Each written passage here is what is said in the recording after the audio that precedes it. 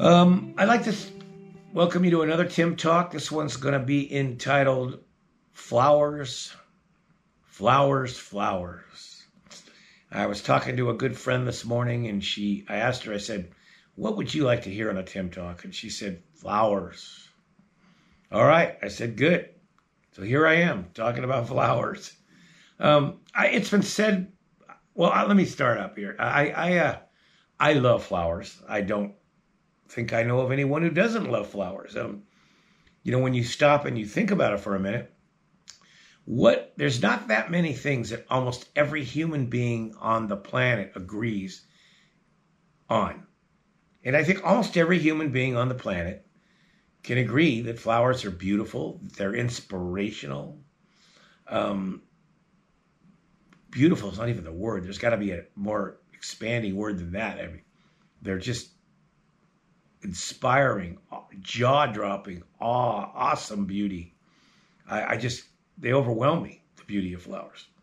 It's often been said, I've heard it before, I believe it, flowers are like, they're gifts to the planet. They're gifts to us. When I walk out into a meadow in the woods, or on the edge of the woods, and I look at flower one after another, each one is a living individual.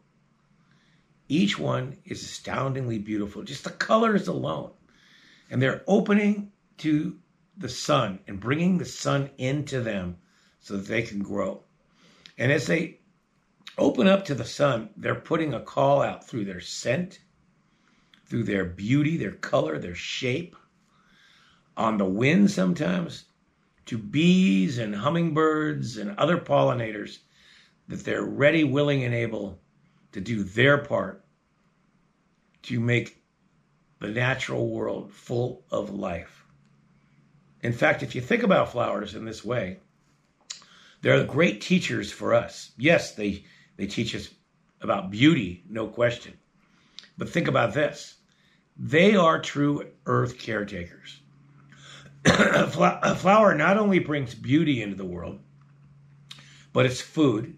Many flowers are food for many living beings like deer and squirrels and different birds and so forth. But flowers also, with their scent, call in bees and other pollinators, which pollinate and continue. The flowers grow because of that. They continue to grow because of that, because they go from one flower to the next. And they feed these animals. They create habitat to live in meadows and bushes and so forth. You see what I mean? Flowers are doing their part. They're earth caretakers. You want to learn how to be an earth caretaker, go watch flowers. Of course, the greatest earth caretakers I've ever known in nature are probably trees. And I think I've talked about that before, and we can again. But flowers are right up there. And here's the beauty about nature. You don't compare. You don't say, oh, one thing's better than another, or one thing's more important than another. It all makes the whole. Just like our own human bodies. Everything within our body makes the whole. And then you take it to, and we and every living thing on the earth makes the earth. Wow. Isn't that amazing? It's so simple, and yet so powerful and so true. So one of the things I would recommend that you think about doing is really starting to spend time with flowers. They have a way of teaching you that is so subliminal and so powerful. And often because it's subliminal, you don't even know exactly what you're learning or what you're receiving, but you are receiving the gift that they have to give.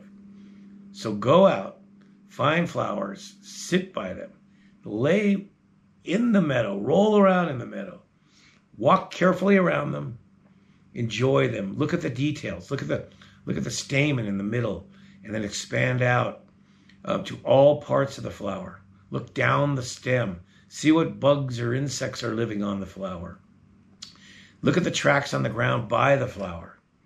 Just spend time. Look at the individual and let your eyes expand out to all of the flowers in the area. Immerse yourself in them. Become them flowers. Let them become you and you become them. This is not some new age mumbo jumbo stuff, guys. This is simple. This is just the magic of life. You just push it along a little bit by taking the time and allowing yourself to open up to these possibilities. Think about it. Most of the time, most people do.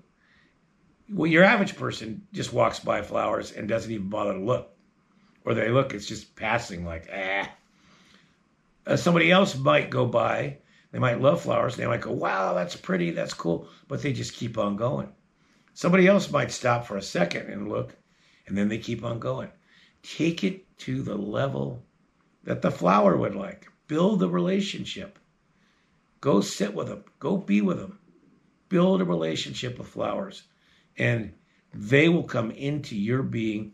They will become medicine in your life. They will inspire you to do great things. And you will. And you might not even be able to track it back to those moments you had with the flowers, but that is a part of it. Now, one more thing I want to say is, one of the gifts we have as earth caretakers, we grow things, grow flowers, grow them. I just absolutely love growing flowers, edible ones and non-edible. And one of my favorite things is to create flower arrangements. I consider it working with the earth art. And I've talked about that before quite a bit. Find yourself some good vases, pick a bunch of flowers, not all of them, because I know, for a while there, I used to have trouble even cutting flowers for it because I loved them so much on the plant, the whole plant. But then I spent time and I realized they're going to die back anyway. And I've never become greedy. I never take every flower off every plant. I take one here, one there, one here, one there, that kind of thing. I'm sensitive to it. And I listen to the plant. If the plant says, no, I want this one, then I don't take it. I let it speak to me.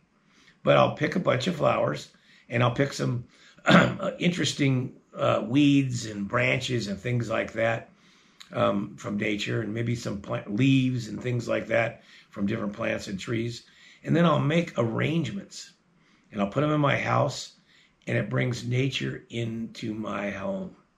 It's so special. It complements the house plants that I have. And I get to look at that beauty all the time I'm in the house. And it's in the process of making the arrangement. And I'm talking about make an arrangement that is artwork. Something you're proud of. It's in the making of the arrangement that I'm continuing to learn communication with nature. I'm continuing to learn how to see more deeply and in a more varied way. I'm opening up my senses by smelling the flowers, by feeling the flowers, by seeing them with my eyes. So there's so many gifts that come out of it. And then to kind of wrap this Tim talk up, then give flowers as gifts to people that you care about. I know it's a great tradition to give flowers to someone at Christmas and at birthdays, but do it all the time. Do it all the time. You make the world a better place. You brighten someone's day. It's such a wonderful thing to do. And sometimes you could just hand someone one small little flower, or you can make a monumental arrangement, depending on how you feel and who the person is. And sometimes you don't even have to give it as a gift to someone. If, like our camp, our school, we'll put flower arrangements on the tables. So everybody who eats gets to sit and see that beauty and be inspired by it. So there's so many beautiful things that come out of building a relationship with flowers, appreciating them, and sharing them in your life. So grow flowers, spend time with flowers, make flower arrangements, photograph flowers, draw flowers. You can't really spend enough time with them. They're the gift that nature has given to all life on earth. The beauty of color and shape. And wow, they feed hummingbirds and bees.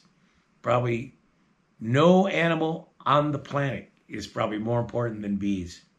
And flowers and bees, they're it, man. They do it together.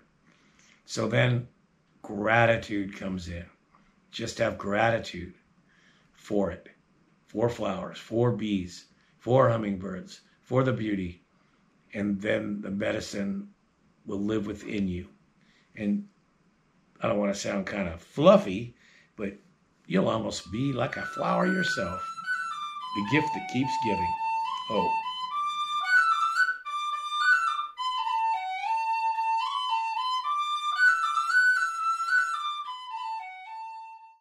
I started these talks, and I still believe they're mostly for our alumni and future students, people who are interested in coming to our school, to continue with the teachings of the school, or to be introduced to the teachings of the school, which, if I had to break it down, it would be to build a deep personal relationship with nature, reclaim our birthright to be close to our earth in a personal way, and a call to action, a willingness to take on the idea of becoming an earth caretaker as one of the purposes, if not the main purpose, of our life on earth.